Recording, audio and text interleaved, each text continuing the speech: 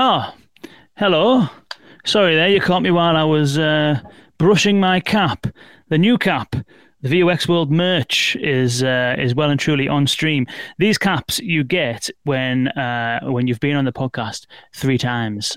So far, one is shipping its way to Frank Schneider from Speakeasy. Another one is shipping its way to Karen Skates at Soundhound. And I can't think of who else is close. I think Micah Coppins is close to making a third appearance. So yeah, there you go. These are the VUX World hat tricks. I'm thinking about doing some kind of charity thing as well, where maybe I'll sell some and send the proceeds to charity. So yeah, let me know if you'll be interested in acquiring one of these gorgeously, I would say, yellowy gold, I would say, VUX caps.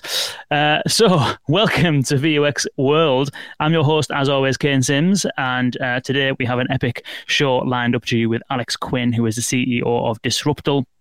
Before we get into Disruptal, shout out to Deepgram and Symbol AI, our presenting sponsors of VUX World.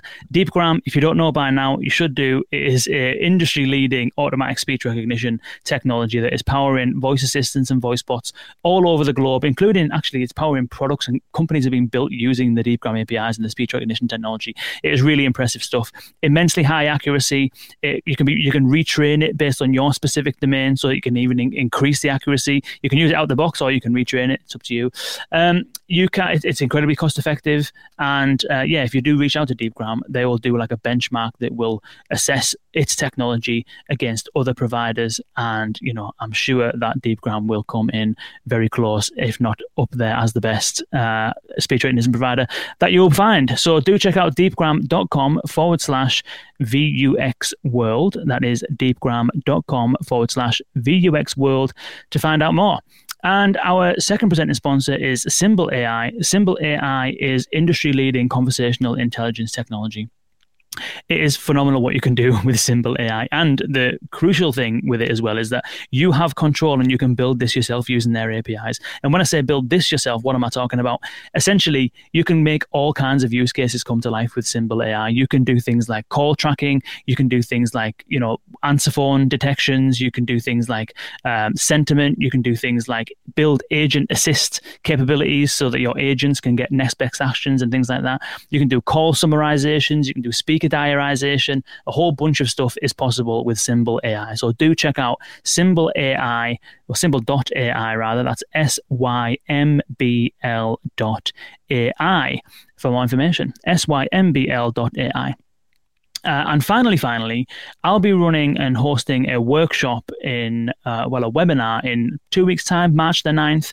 And essentially what it's all about is, as you might know, Google Contact Center AI, CCAI, Google have made inroads with all kinds of different companies, establishing partnerships with some of the leading contact center providers. In fact, almost all of the contact center providers, and also a bunch of companies who can help you implement this technology as well. And it is really setting itself up to be the default, de facto call center AI solution for call center automation. A company that is really embracing CCAI and helping organizations and clients implement this kind of technology is Servion.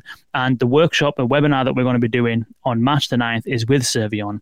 And we're going to do it collaboratively. I'm going to be talking about the trends in the conversational AI space. I'm going to be talking about best practice when it comes to putting together your strategy. I'm going to be talking about kind of like things to watch out for, key considerations for designing and implementing conversational AI solutions. And then Servion will walk you through a really straightforward demo about how to actually implement CCAI and get up and running with it. So do check out my LinkedIn profile. I'll put the links in the show notes to the webinar link. So do check that out. It's on March the 9th, and it's going to be your guide to implementing Google CCAI in your contact center. Do not miss it. Now, without further ado, please welcome, ladies and gentlemen, boys and girls, Alex Quinn, the CEO of Disruptal. Alex, welcome to the show. Will. Thank you. Nice to be here. Very nice to have you. Thanks for joining us. Appreciate it. Big fan already of Disruptal. Since we spoke, since I saw the announcement with TCL a few weeks back, I've been doing a lot of research. I've watched all your videos, and I think the concept is incredible. It's kind of like taking technologies from lots of different places, rolling them all together and making something that ultimately is greater than the sum of its parts. And so I'm excited to get into it today. Absolutely. It's really interesting because I remember when we had Sean Kanungo on the podcast, probably about, I want to say about 2 years ago. One of the things that he pointed out was that when the web came about and then mobile came about, and you see some of the kind of applications that were built like Uber and some of the businesses that were enabled to be created because of mobile internet and stuff like that. What he said is it was a convergence of a whole bunch of different stuff. It was GPS, it was high-speed internet, it was mobile devices, it was, high-resolution screens, it was, connectivity, cloud computing. All this stuff comes together, and a company like Uber can pull those individual capabilities and create something that delivers value. The solution is greater than the sum of its parts. Is that a similar philosophy for you with Disruptal? Because you've got a whole bunch of different capabilities going on under the hood. Is that something that you think about? Well, absolutely. Like smartphones came before them. We're seeing the next billion TVs come online, being connected to the internet. And I see this as really the convergence of internet connected TVs, AI, 5G will only kind of accelerate these trends. So I think that it's the perfect timing because of all of these different pieces coming together at the perfect moment. Interesting. And for those that don't know, for some people who are like true hardcore, die-hard VUX World fans, they would have probably come across Disruptal because I've mentioned you a couple of times on vlogs and stuff like that and in the newsletter. But for those that are not familiar with Disruptal, never heard of Disruptal before, explain to us what Disruptal is and what it does. Disruptal is really focused on applying machine learning to video content in a way that enables us to understand what's happening, who the people and objects and products are, and then being able to connect all those various entities that we're detecting and recognizing to a knowledge graph. And this enables a variety of our products, including our voice platform. We have another product called Smart Screen. We have gesture control. So it's this kind of common machine learning infrastructure that creates new viewing experiences where people, whether it's on a TV or another smart device, they can interact with their content. They can see what's happening, look up external information, engage in commerce experiences, kind of all these interactions that typically you have to use a secondary device like a mobile phone for. We want to enable that natively on the first screen. Interesting. So first screen is the TV then? Yes, it's usually the TV, but really any smart device with a screen we want to be a part of. Okay, so first screen as in the primary screen that you're engaging with, not the screen that you use when you're bored of the primary screen that you're engaging with. Yeah, the device you're viewing the media on. Yeah, interesting. Where did it come from then? Where did this concept come about? Like, where did the idea from Disruptal come from? Why media and entertainment? So I was initially working on gesture control, being able to interface with your displays using your hand movements. And what we created was super awesome. It accomplished everything that we set out to do. And so we had this like super cool medium of interface. But in terms of like TVs and other displays, there's really nothing to interact with because what we found out is the TVs didn't even know what was on their own screens. I mean, there's some kind of, primitive ACR, which is doing the frame by frame fingerprinting. So sometimes the content being watched, but on a deep level, the TV has no idea the actors and actresses that are on the screen. They have no idea what's currently taking place. And in actually many cases, it may not know the content being played at all. So that's when we realized that there may be a larger opportunity enabling this and creating this, visual awareness.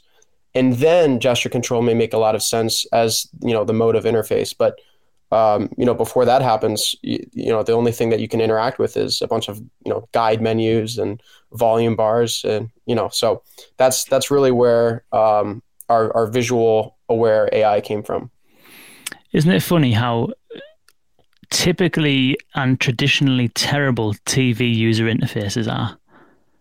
It's funny. We've made a little bit of progress, but in my opinion, like the iPhone moment hasn't really happened for TV. I mean, we're kind of got there. We're connected to the internet now. We have these apps, but nothing was really ever transformational. Nothing happened all at once that made it feel like this is a different product than yesterday's product. It's just slowly evolved rather than revolutionized, in my opinion.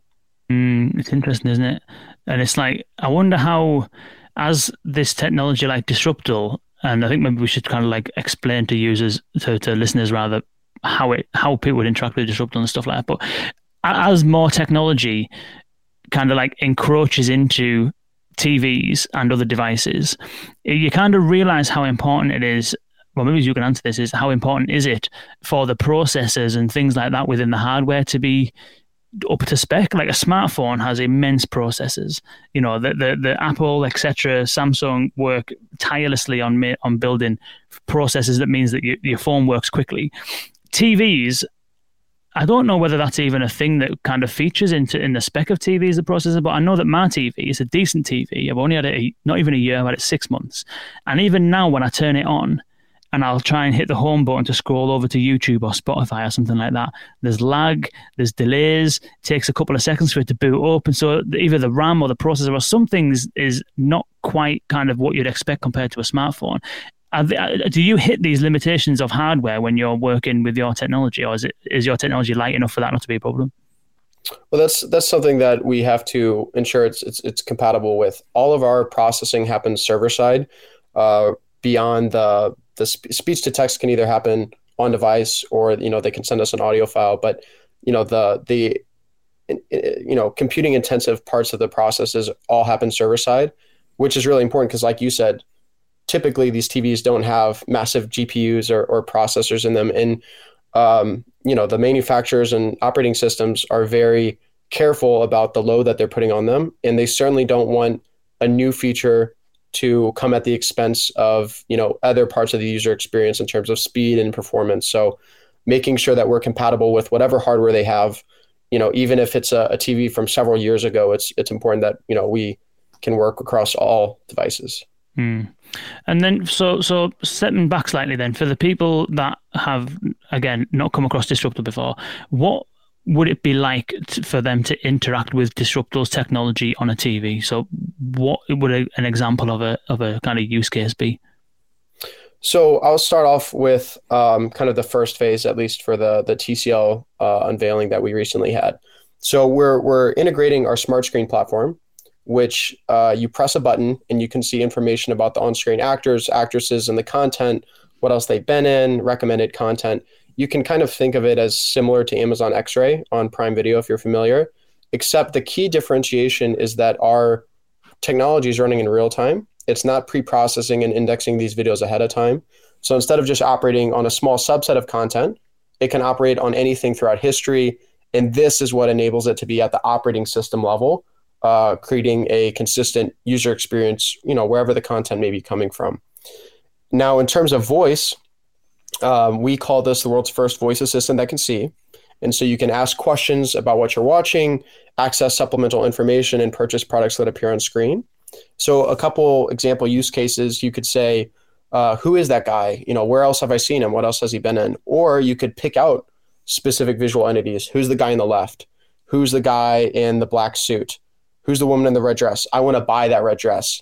Anything that requires contextual awareness about the on-screen visual entities, that's what we're trying to enable.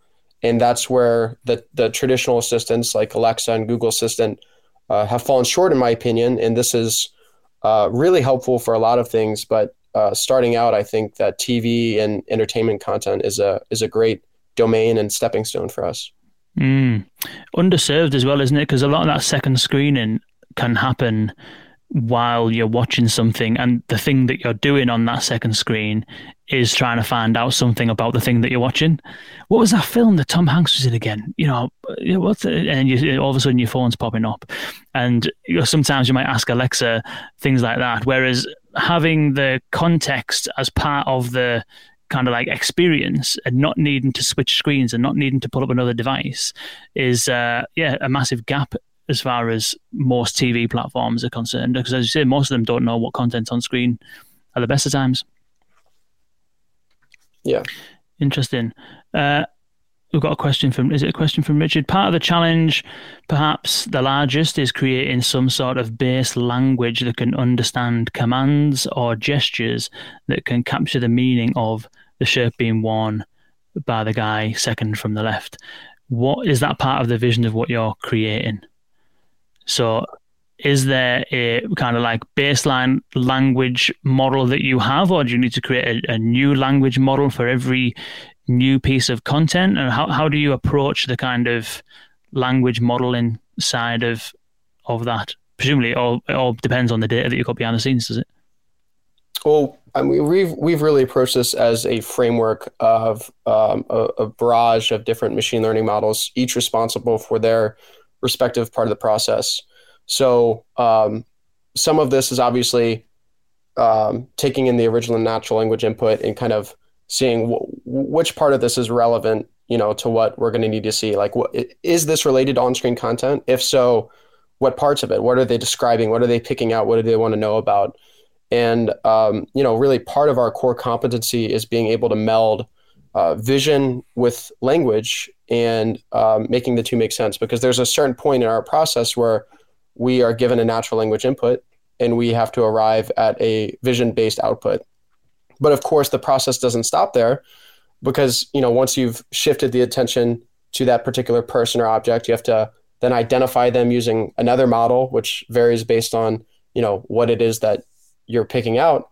And then after all that, new kind of infrastructure is done, you have to do what regular voice assistants do in terms of, information retrieval, whether that's finding the intent, pulling up a database value out of the knowledge graph, retrieving natural language text that answers the question. So there's a framework of things that happen, and, really being able to make sense of vision and language at the same time is part of that process.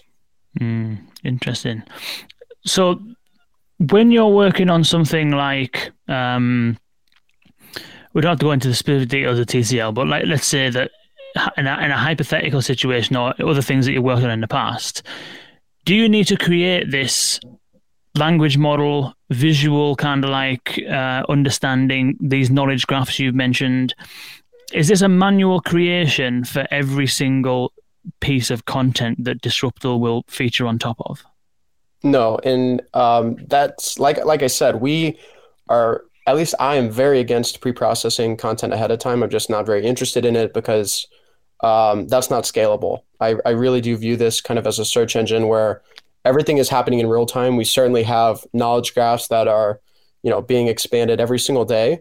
But how it works is it's not based on each particular piece of content. We have the underlying knowledge graphs. We have indexes of actors and actresses that, we constantly update. So if, there's a new actor or actress that's appearing in something for the first time, essentially as soon as they gain a web presence, they're added into the system to be able to compare against in the future. Kind of same process for objects and products.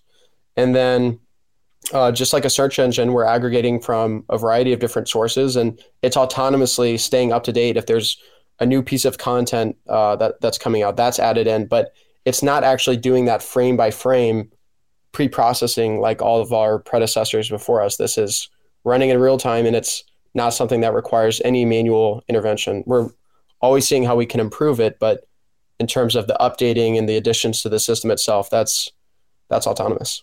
Interesting.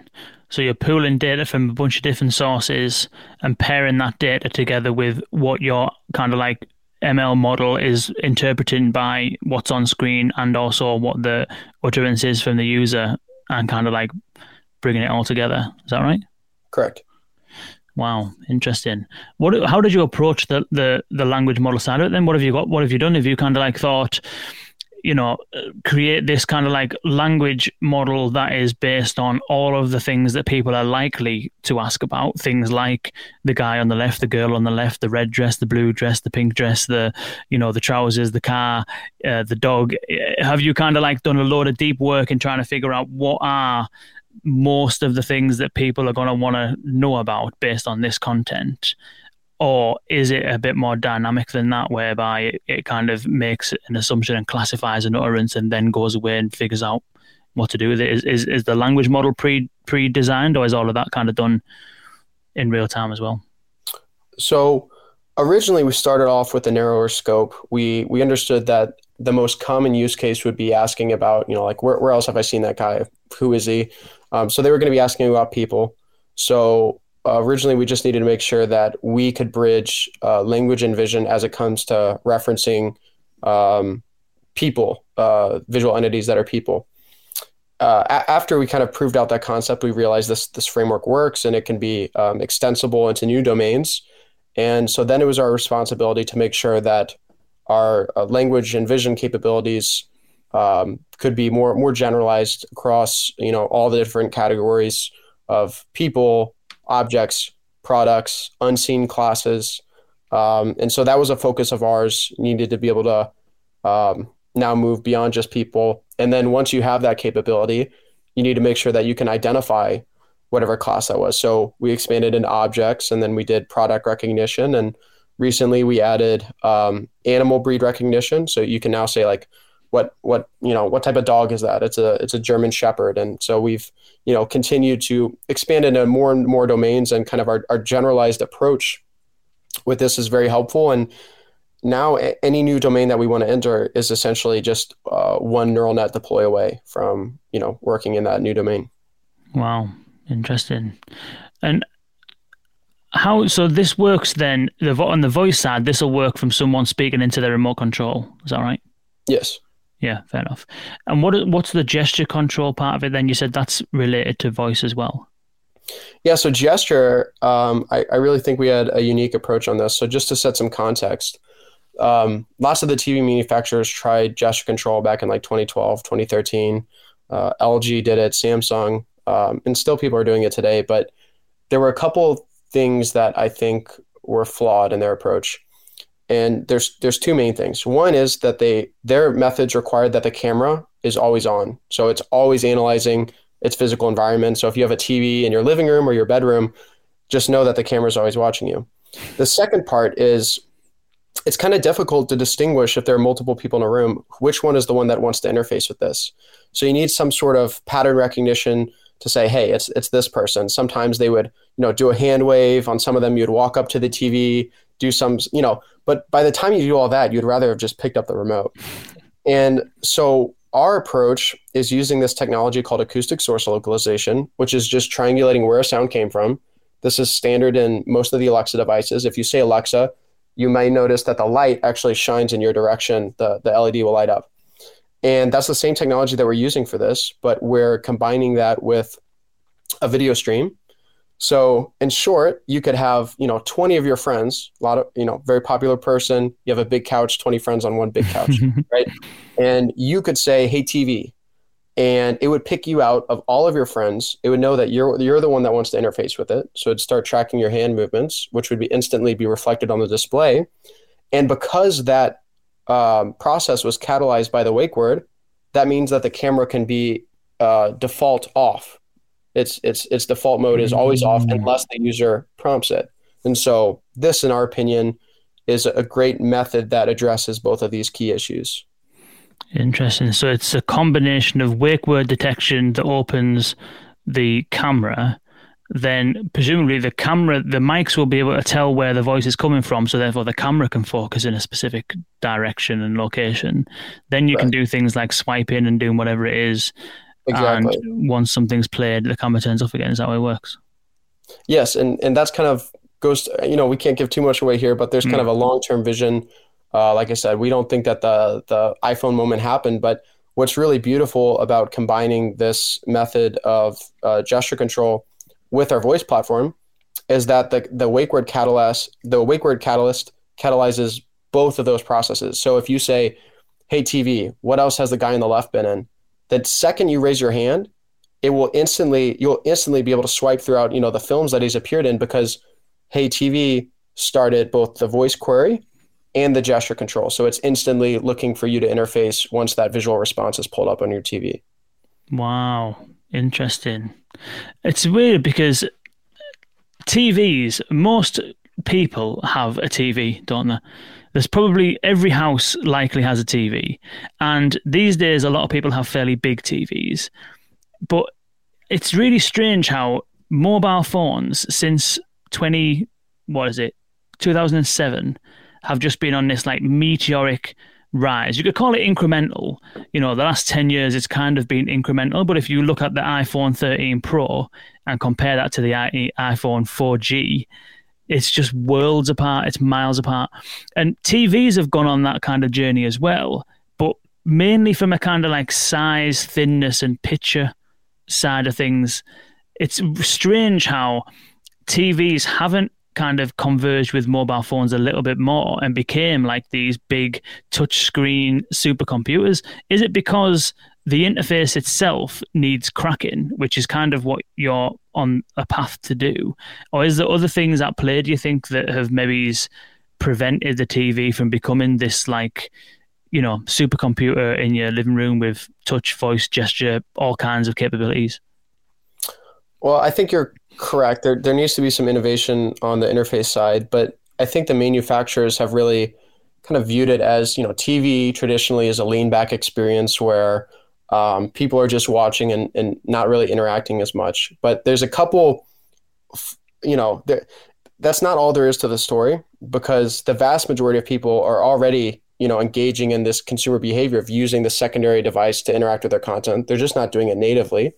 And second, there's been some engagement declines in terms of, like Gen Z compared to the previous generations. It's kind of, less and less viewing. They're doing their viewing on mobile devices. And so I think that everyone wants thinner bezels. Everyone wants great resolution and vivid colors. So I think that's great. But I think that we have a little bit of ways to go on the UI and how people interface with their displays. And I think that, it's been left a little bit lacking for the younger generations. Mm. Yeah, and I think the way that people are using TV is changing as well. Like the way I use my TV now is entirely different to what it was 5 years ago. One is probably the advent of a child, which certainly changes the content that you're watching. But also, I tend to, how people use their phone in moments throughout the day. I almost do the same thing with the TV. So after I come back from a run in the morning, I'll have it on for like 15 minutes, which I'll do some stretching and stuff like that. So I'm on YouTube there trying to find something that's no longer than 15 minutes. And at that moment in time, I'm on the floor stretching out or whatever. And so when something's mentioned and stuff like that, there's no way of getting more information. I'll give you a prime example. I can't remember what it was now. I was watching something yesterday morning and they mentioned this book. And I can't remember the title of this book, but I've added it onto my Amazon thing afterwards. But it would have been great for me to say, with my voice, someone's talking about this book. What book is that? Oh, cool. There it is. Overlay Amazon. Right. Okay. Add that to my basket. So I think that, and I don't know if it's just me, I definitely can't be, that the way that people are interacting with TV is definitely changing. And this kind of technology is one of the enablers that's going to allow people to use TV in a more contemporary way.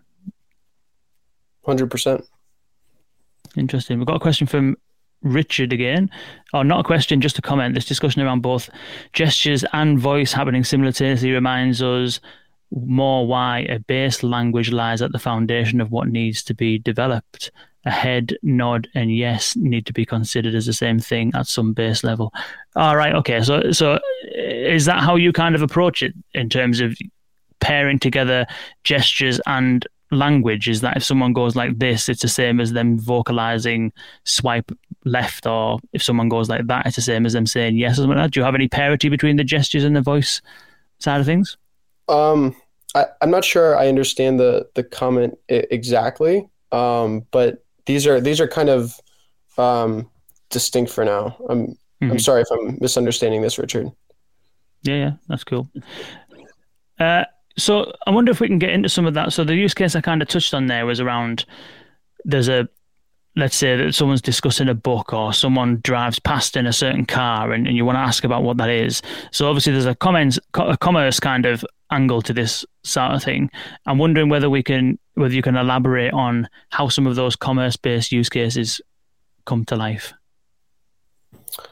So commerce, there's two main genres of commerce use cases, and that is purchasing products that appear on screen, whether that's primarily fashion, house appliances, cars, like you said. And then the second one is the ever-growing field of sports betting. Some people feel different ways about this, but just like everything else, that is a commercial transaction that is derived from the original content being consumed, which I think TV manufacturers, OSs, streaming services, they would love to capture that value directly to monetize that. And you can see people, lots of people are moving this space. Fubo TV launched kind of their watch and bet feature, where it kind of syncs the experience with a secondary mobile device. And so if you know what's happening on the screen and there's a desire to purchase something, you should enable that experience. I don't think that commerce, for us, advertising, which we can get into, is the big monetization opportunity here. That's probably like 80 to 90% of the big value that we see. I think commerce will be a smaller part of that, but something that should absolutely be enabled for the consumer. So how would advertising work then? So our approach to advertising is we have intelligence that we can see about the on-screen content that can be used to contextually target the ads without coming at the expense of consumer privacy. So if we see a plane or a train, we can serve a travel ad. If we see a dog that's on screen, we can serve a Purina pet food ad. And this doesn't have to be tied to that user identity.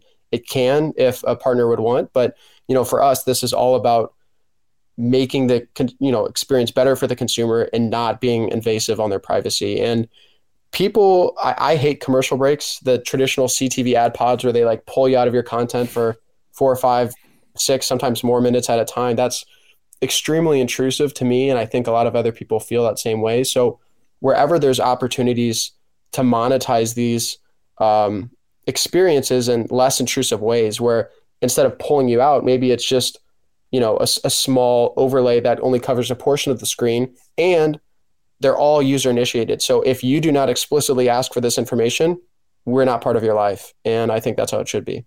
There is, I don't know what the streaming services are like in the US, but in the UK, ITV has what's called the ITV Hub. And it's all of ITV is a TV network, and it's all their content on this hub, right? And it is the worst experience you could ever possibly imagine. This is how it works. You open ITV Hub, you'll find something you want to watch, you'll press play, and you will sit through, I would say, 4 to 5 minutes worth of ads before something starts. All the way through the program, you can see on the timeline below that there is 3 different ad breaks, one a quarter of the way through, halfway through, and 3/4 of the way through. Now, if you're in the middle of watching something on demand, right? So let's say that you're watching a program, you get to or right close to an ad break, right? And then you stop watching it. And then the next day you come back, you open up ITV Hub, you start playing the content. It plays the default reel of ads that it always plays before it starts any content. The content starts, and immediately it will throw you into another 5-minute ad break. It doesn't recognize that you've just had an ad break and spare you that second one. It throws you into it. It is the worst experience ever. So I'm all for a better placement of ads.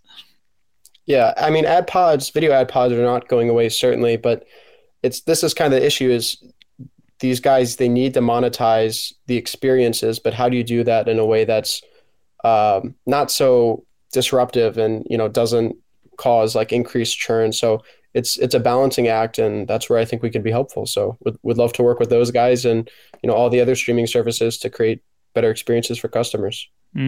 How do you prioritize on the advertising front? It's not easy, very difficult, but I can understand the logic is what I'm trying to say of, let's say that someone's on a plane, you can show a travel ad, or someone's on the train, you can show a travel ad, or maybe you recognize the skyline and you recognize the Eiffel Tower, and so you can serve up Eiffel Tower, Paris trips or whatever. That's different though to the potential mindset and the context that the user might be in. So because something is displayed on screen might not necessarily mean that the user is interested in that particular thing. So is what you meant by being relevant and non-intrusive that somebody would need to ask about the content and then the ad would be served to them? Or is it that it will contextually recognize what's on screen, show like a little pop-up in the corner, which is like flights to Paris, show a little pop-up in the corner, which is like, test drive an Aston Martin? Is it that kind of stuff, or is it all has to be asked for explicitly? Yeah, we're not doing the prompts at this point. It's all has to be initiated by the user. So whether they press the button on their remote or they ask a voice query, that Disruptel would handle. In only those cases would they see an advertisement. It's certainly within our capabilities to do the secondary one that you mentioned, but at this point, we're not doing that. Yeah. One of the things, so we've discussed voice and the TV a number of times before, and we had Patrick Burden and Charles Dawson on from TiVo, and we were talking about the general kind of concept of voice as an interface layer for TVs. Now, Disruptor, you're focusing specifically on the content itself and being able to see the content and make that content more relevant, and therefore, have people interact with that. That content. So I suppose what I'm trying to get to is that you've got content, let's say in an app, like a Netflix or wherever it might be. And then you've got the interface layer of the TV itself.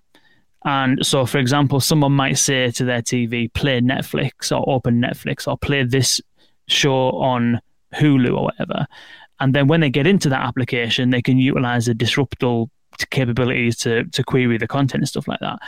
Is the kind of like, I suppose, Disruptor's technology or your strategy about eventually becoming that interface layer? Are you specifically looking at purely the content engagement layer? We're really focused on visually relevant queries at this point. We're not trying to compete with the traditional voice assistants. We think Google Assistant, Alexa, and others do a fine job and should probably continue as the base assistants. We're just focused on this area, but we want to work in unison with these assistants, not looking to replace them. Because one of the challenges that the TiVo guys were highlighting is that you've got an interface layer across the whole operating system. So, for example, turn off subtitles or turn on subtitles or open YouTube or whatever. These are kind of like turn the volume up, turn the TV off. These are like high level operating system wide functionalities. But one of the challenges that they identified was that that's fine when you work at that operation system level. But when you get into the individual app level, there can be a bit of a disconnect. Like, for example, if you say open YouTube, but then YouTube doesn't have any voice capabilities, you're then having to switch back to the remote and stuff like that. I'm wondering whether you've had any similar sort of challenges when it comes to kind of implementing your technology. Have you had any challenges around the integration of different components in the TV or any other sort of challenges that you have kind of come across that you had to overcome? I mean, this is a unique challenge in general for us because we are in the position where we have to have a lot of different parties that traditionally don't work together to work together in complete unison. So we're bringing together, hardware, we're bringing together streaming services, advertisers, and your question was around streaming services. So, making this a consistent experience that's not jarring or, unexpected to the user, like that's important, and that requires cooperation with the streaming services. So with TCL and with any other deals, how it typically works is we can have our capabilities run on anything that's plugged in via HDMI. So if you have like a cable set-top box or something like that, we can run on that content. We can run on like the TCL channel or anything that our partner owns. And then streaming services have to opt in on an individual basis. Which they're incentivized by the sharing of the economics of ad revenue and others, but once we're in, we have to make sure that this functionality not only works beautifully and seamlessly from the operating system, but also what is the behavior like within your app? Is it compatible with your video player controls? Do you have voice functionality already? Do you so these are questions that have to be answered, and it has to be done in a way that's friendly for the consumer. And we have, several great relationships with streaming services. So David Gandler from Fubo is one of our advisors, and we have a lot of other people throughout the space, some leading streaming services that are either investors or advisors of ours. So interesting. So it's Disruptor then is operating at the operation system level in terms of, so on a TCL TV, for example, it will be, if you're watching normal TV channels, it'll work there. Skip into YouTube, it'll work there. Skip into Netflix, it'll work there. If they opt in. From a technology perspective, we're agnostic of where the content comes from, but for the apps that are downloaded through a store, there's contractual obligations not to screen grab and other stuff unless these partners explicitly opt in. So like YouTube, Netflix, they would have to opt into this deal, which is, part of our, goal as a company is to bring more and more of these guys in to, get broad coverage across the TV experience. Yeah, of course. Yeah. Sorry, I didn't mean that it would work out of the box. I meant that's kind of the potential. Then what I was trying to get to. It's not like an app specific piece of kit. It's broadly horizontal, potentially across the whole TV experience. Exactly. Wow. That's why the real time processing is so important, because if we did the pre-processing, I mean, really the only way that can be successful is like you see on Prime Video, where in a closed ecosystem on a subset of content. So it really kind of needs to be set up this way to enable the OS. Interesting. So you mentioned there that other streaming providers might have their own, voice capabilities. So, YouTube's got like a voice search, and SoundHound recently announced a partnership with Netflix where SoundHound will do all of Netflix's kind of like content finding, and you'll be able to order pizzas while you're watching films and stuff like that, all through the SoundHound assistant. Not doing anything to this degree of complexity. So how would a relationship, in theory, hypothetically speaking, between Netflix using SoundHound and Disruptal work? Would you be looking for is this where the kind of like interoperability standards might come into play, where it might be a different wake word, or one assistant will take a query and then hand it off to another based on what it's related to? Or generally speaking, how would you see Disruptal working in an app that already has voice capabilities that does something different? To put it simply, there are many different ways that this could be set up, and likely it would be set up however the business restrictions allowed it to. But what I think of it through is the lens of the consumer. You want to make it very simple. And so let's say that this was a direct integration with Netflix, where SoundHound is currently already working and developing features for. Like, for the consumer, that would probably be most seamless through that same interface. So they're not really seeing like two different, explicit voice assistants that are, separate from each other. They would probably want that as one continuous experience that just adds these features, and, they don't know that it's, multiple different parties that are providing these services and functionalities. Interesting. I suppose that makes if you're operating at that horizontal level and have the potential to operate in lots of different apps and stuff like that, providing these other providers are opted in and everything's all kosher and stuff like that, how would you approach the advertising from an advertiser's perspective? Would it be similar to, I don't know how Google kind of works, whereby there's a bidding situation and all the travel companies would bid to have adverts placed in scenes with, travel-based situation? Is that how you're thinking about it? Is like an advertising marketplace, basically, that would place ads across all of the different streaming services whenever the relevant moments occur? Yeah, these are programmatically auctioned off. I mean, you can do direct, ad deals with various brands, and that's something that we're doing. But, you certainly want to be able to tap into the programmatic demand and hook into the various exchanges. And we have, again, a lot of expertise. So we raised, our pre-seed round last year, and we quickly added Ben Zach, who comes from Roku's ad platform. And we have Mike Baker, who is the founder of DataZoo, which was acquired by Roku and became their ad platform. So, in the programmatic TV ad space, we've, continued to bring leaders and people that can push our vision forward and kind of give us guidance on how to best go about this stuff. So we have a lot of, the top expertise in this particular area. And you are advised by Adam Chaya on the voice front as well. Founder of Siri, founder of Viv, absolute legend in the voice space. Like he's one of the few people on the planet who has, I would say probably maybe the only perhaps person who's built two fully capable, well-rounded assistants that have both been sold to massive corporations.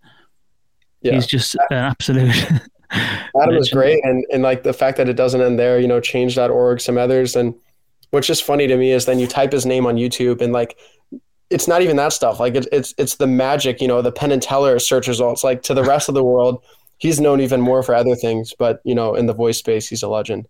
Yeah, he is. So how did you approach kind of bringing in all of this kind of talent and advisory board? Like, what is it that they all kind of thoroughly, absolutely believe in the product? Obviously, they must do, but like, what's your approach been to surrounding yourself with all of these kind of like, really super experienced, high level kind of practitioners and all that kind of stuff? Yeah, I'll be very open about this. I really I think every person on our advisory board, I just cold, messaged on LinkedIn.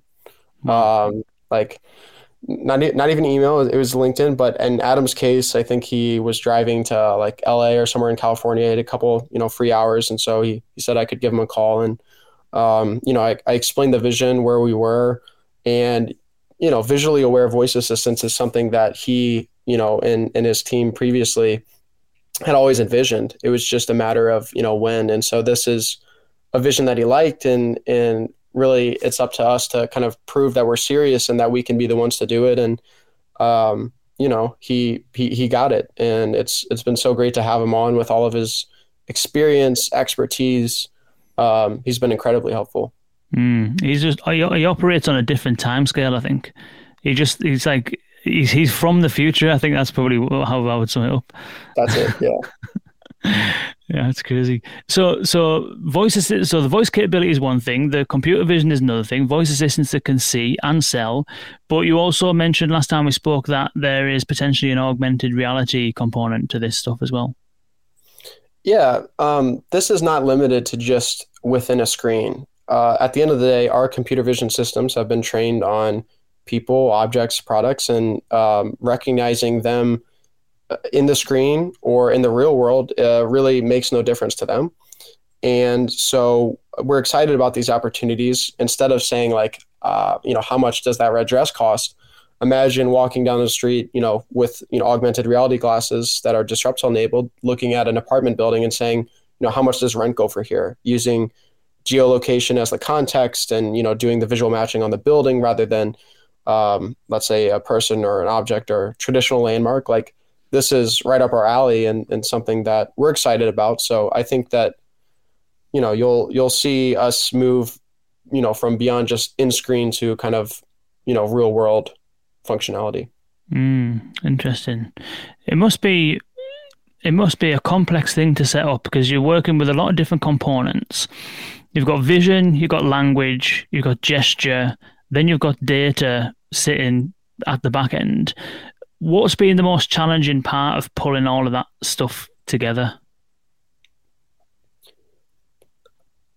I don't know if I can name just one particular thing. I will just say that, things are always harder than you think, but this was so incredibly tough to like you said, there's three main components. There's vision, there's language, bridging the two, and then there's data on every single piece of content throughout history, every single actor, actress, high profile, person. So just the amount of work that goes into creating all of these things so they can work in unison and accomplish, our objectives, but then continue to stay up to date and by itself always maintain, 99.8, 99.9% of content coverage. I mean, there's just so many different pieces that need to work excellent together that it was a lot harder than I thought. But in my opinion, the framework that we've created is beautiful and accomplishes everything, but just a lot of different pieces, to put together. And, when we were starting, the machine learning models weren't as accurate. Face recognition wasn't as good. Speech recognition wasn't as good. Intent matching, open domain question answering, all of these things have made massive advances in just the last couple of years. So I would say just building it is very hard. And then if I was working just a couple of years ago on this, I mean, even harder. Luckily, we have great research that's gone on, and a lot of academics and people in the field pushing it forward. Interesting. Is it all proprietary then? Is it all the technology proprietary, or is some of it kind of like either off the shelf or cloud based, or how did you approach that? I mean, it's a mix. So we try to own, everything in house to, run our own code. The only external dependency that we have is like the speech recognition. Maybe we'll use DeepGram since they're a sponsor. There you go. But when we can, we'll take, state of the art models. If really we just look at it very simply, does this achieve our objective? If yes, we'll use it. If no, we'll find something else. We'll make something else. We'll modify something. So we're really like a barista creating, this novel combination of all these different components. And on an individual component basis, it's either good enough or it's not. And so we'll create it. We'll take something open source it, whatever gets it done. You've got to have. I remember when we spoke to the Moxie team around multimodal design, Stefan Scherer, and they basically built their own tooling to be able to design Moxie. Moxie, I don't know if you know about it. It's this little house robot, and this just little figure that can see and it looks at you and it can speak. It's for kids to teach them emotional awareness and stuff. They had to build a platform to be able to design this thing because it can talk, it can listen, but also when it responds, it needs to move its mouth, it needs to act, its face needs to act in a certain way. And also when it's listening, it needs to be able to, use its face to indicate that it's listening. And they one of the problems or challenges rather that they had was that because it's multimodal and you can speak to it and it can speak back, but it's also got gaze detection and all this kind of like facial emissions. One of the hard parts was basically bringing it all together in sufficient sync so that the parts weren't lagging and that it actually felt like everything comes together in harmony. Is that part of what the challenge is as well for you? Is that you've got all this kind of stuff, retrieving data, speech recognition, NLU, visual kind of like machine learning, image recognition. Is that part of the challenge, is bringing it all together so that it performs at the speed and in harmony that it needs to for the interface to actually work in a natural way? Yeah, I mean, you're working with dozens of machine learning models, and at least in our case, latency, and I'm sure for their case, is a huge priority for us to make sure that we have fast responses. For us personally, we're ensuring that all responses are answered in a second or less, and we plan to cut that in half and continue from there. So being able to kind of coordinate this orchestra of ML models and make it respond in an appropriate amount of time, that's key. Interesting. Yeah, it's a noble quest, and I can imagine it being a very challenging one as well. What are you looking forward to in the future in terms of either the stuff that you're working on, or where do you think this kind of stuff's heading? Like, what's your vision for the future of Disruptal? Well, I'm super excited to kind of show the public finally our products with the TCL launch, expand to additional partners, but then also kind of the longer term vision stuff. That's what really excites me, putting all of this together in one product that is truly smart TV, that includes visual awareness, smart screen, and then gesture control as the mode of interface for interacting with it. So that's really what I'm excited about. And our team just, there's no end to the ideas that we have, and I love the field of machine learning. It's interesting. I think that obviously the ideas are one thing, but what's good is that you're putting things together to solve the now. So it's nice to talk about augmented reality and all that kind of stuff. And I think that we can sometimes get carried away with where everything is going, but being able to execute on something now based on the needs that you see arising is even more important. So I think it's nice to have both, isn't it? Yes, it is. Yes. And you can't just be working on a vision. We have to, making sure that these things make sense from a business perspective and are coming to market. So I think that we're balancing those two well. Nice. Wicked. Well, Alex, this has been an absolute pleasure. Thank you so much for joining us. Where can people go to learn a bit more and find out more about Disruptal? Disruptal.com. Sign up for our email notifications. Feel free to reach out on, LinkedIn or email or anything else. Nice. Looking forward to it. Do you have any timescales on the TCL thing, or is that all hush hush? You'll see it this year. I'll just say that. Nice, wicked. Looking forward to that. I have to go and find myself a TCL TV then now because this Samsung one. I'm sure Samsung have fantastic TVs, but this one in particular, picture's good, but it's just the lag that frustrates me. It takes like 5 minutes to boot up, and it's only 6 months old. So yeah, I'm in the market for a TCL with Disruptal enabled. Sounds good. Nice one. Alex, it's been an absolute pleasure. Thank you so much for joining us. Do check out disruptal.com for more information. Go and buy yourself a TCL TV in 2023. And also do subscribe to VUX World, vux.world/subscribe to get all of our podcasts, all of our interviews with immense talented practitioners like Alex, and you will never miss an episode. You will get all of our insights. And also, if you're on LinkedIn, as many of you are, do subscribe to our newsletter. It's called Conversational AI and NLP every single week. In fact, it's been multiple times a week, covering topics throughout the NLP landscape. And it's been doing pretty well, so do subscribe there. And don't forget, March the 9th, the Google CCAI webinar with myself and Servion. We're going to be walking you through how to put together a proper strategy, how to avoid the pitfalls that many people get involved with when they try and implement CCAI, design best practice, and we'll walk you through how to build your first CCAI bot. So do check that out. Go to my LinkedIn or subscribe to the newsletter and you get all the details. Alex, it's been an absolute pleasure. Thank you so much. And thank you all for tuning in. Thank you very much. Cheers. Speak soon.